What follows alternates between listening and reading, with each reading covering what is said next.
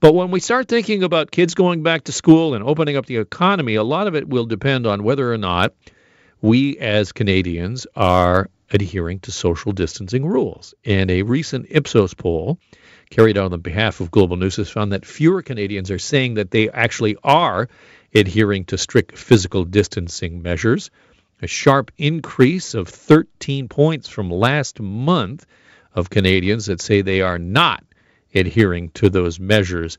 Joining me on the line is Daryl Bricker with Ipsos. Hi, Daryl. How are you? Doing great, Alan. How are you? I'm good. How's your golf game? Well, I'm feeling a little better about it. Obviously, you are, but I think it hates everybody, Alan. It's not exclusive to us. Well, we'll turn our mind to opening of the economy in just a moment, but let's take a look at this polling information and what it tells us about, Canadians' fatigue with these social distancing measures and guidelines.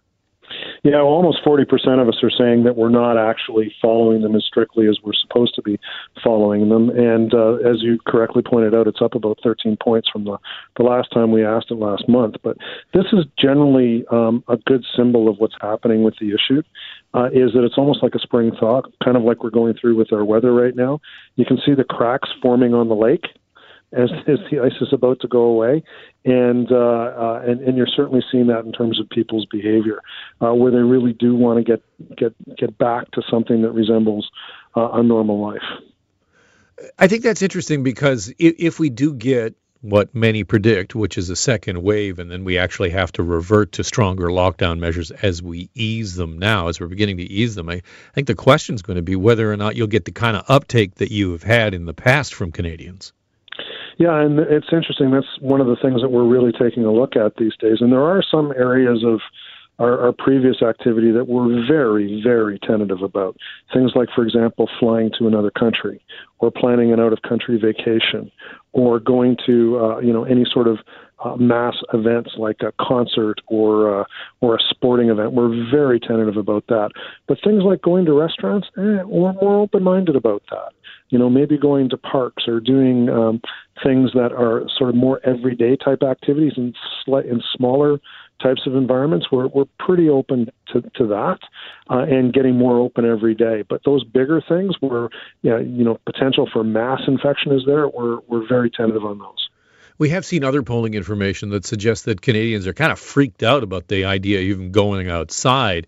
And you wonder that as governments begin to lift these restrictions, even if we did get to a point where we were allowed to gather more, I think there's a lot of people who would just say, I just don't feel comfortable with that at all. Well, that's one of the things we're going to figure out as we go through this, is how much of this is temporary and situational and how much of it is a permanent change in behavior. And the answer is we just don't know.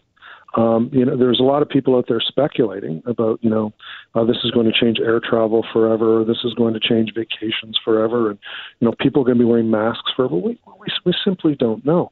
There's too few data points and too little experience.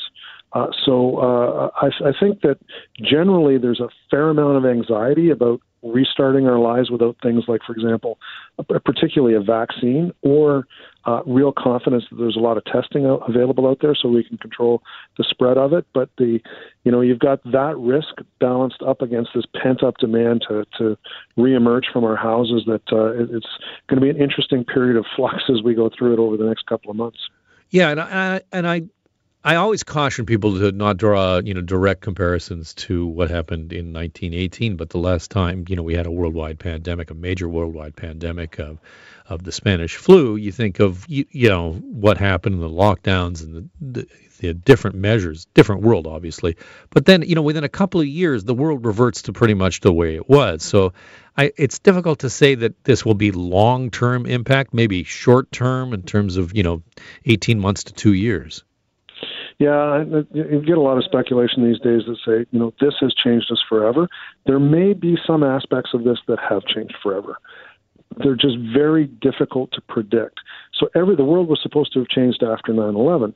There were some things that changed, for example, airport security.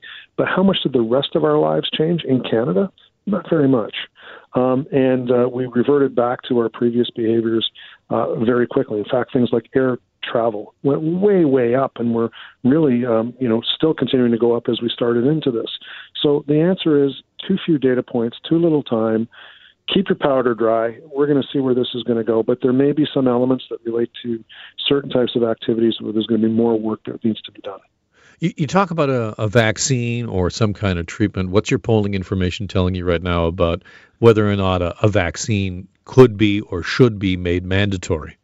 Oh, well, that's a really interesting finding. So what we're finding right now is I think the number was 72%. Say that they should have a mandatory vaccine. Now, that says, first of all, that almost three-quarters of us support that idea. But there's still almost a third of us that don't. And there's probably two elements to that. One of them is the kind of anti-vaccine idea, which I think is the smaller part of this. The other part is the mandatory idea, that government's telling you that you need to do something. So there's probably more of a discussion on the benefits of this that needs to take place. Some people you're never going to be able to convince because it's an ideological position. But the people that you're telling it's mandatory, you have to explain to them why it's mandatory. And finally, what are you seeing on the Premier's approval rating on Premier Doug Ford? Consistently the highest that he's ever seen. I mean, stratospheric. We have him at 82% in terms of his approval right now. And this is somebody who 3 months ago was tracking in the mid-20s. So some people have really come out of this and shown a face, I would say, to the public. They've been able to reintroduce themselves and really connect with the population at this time. Doug Ford's been one of those people. Doesn't hurt that he makes a mean cheesecake, apparently. Yeah, and he's doing that kind of thing particularly well, where it seems like spontaneous and real for him, where there are some other politicians that seem to be trying just a little bit too hard. He's found a way to develop a voice that Ontarians like through the course of this. How long it will last is hard to say, but right now it seems to be going very well for him. Yeah, and contrast that too. I mean, watching the Prime Minister again today, as he doesn't answer questions, his inability to kind of skate away from a question without drawing attention to the fact that he's not answering the question, I think is beginning to hurt the Prime Minister. What are the numbers telling you there? His numbers are down a little bit, but not that badly. He's down to about 72. I mean, I think the highest we had him was 74 or 75. But those are still the best numbers that he's ever experienced. But, Doug Ford in Ontario is at 82. And we never used to see that. Justin Trudeau was way ahead of him. The Prime Minister, I think, is suffering from the situation where he's had so much communications training that he can't help but communicate. And people don't necessarily respond well to communications in this type of environment. They want somebody to actually talk to them. It's a very different thing. Doug Ford seems to have figured out how to talk to people. Justin Trudeau's having a harder time. Darrell Bricker from Ipsos. Always great to have you on the program. Thank you so much for joining me. Thanks, Alan. Thanks for having me on.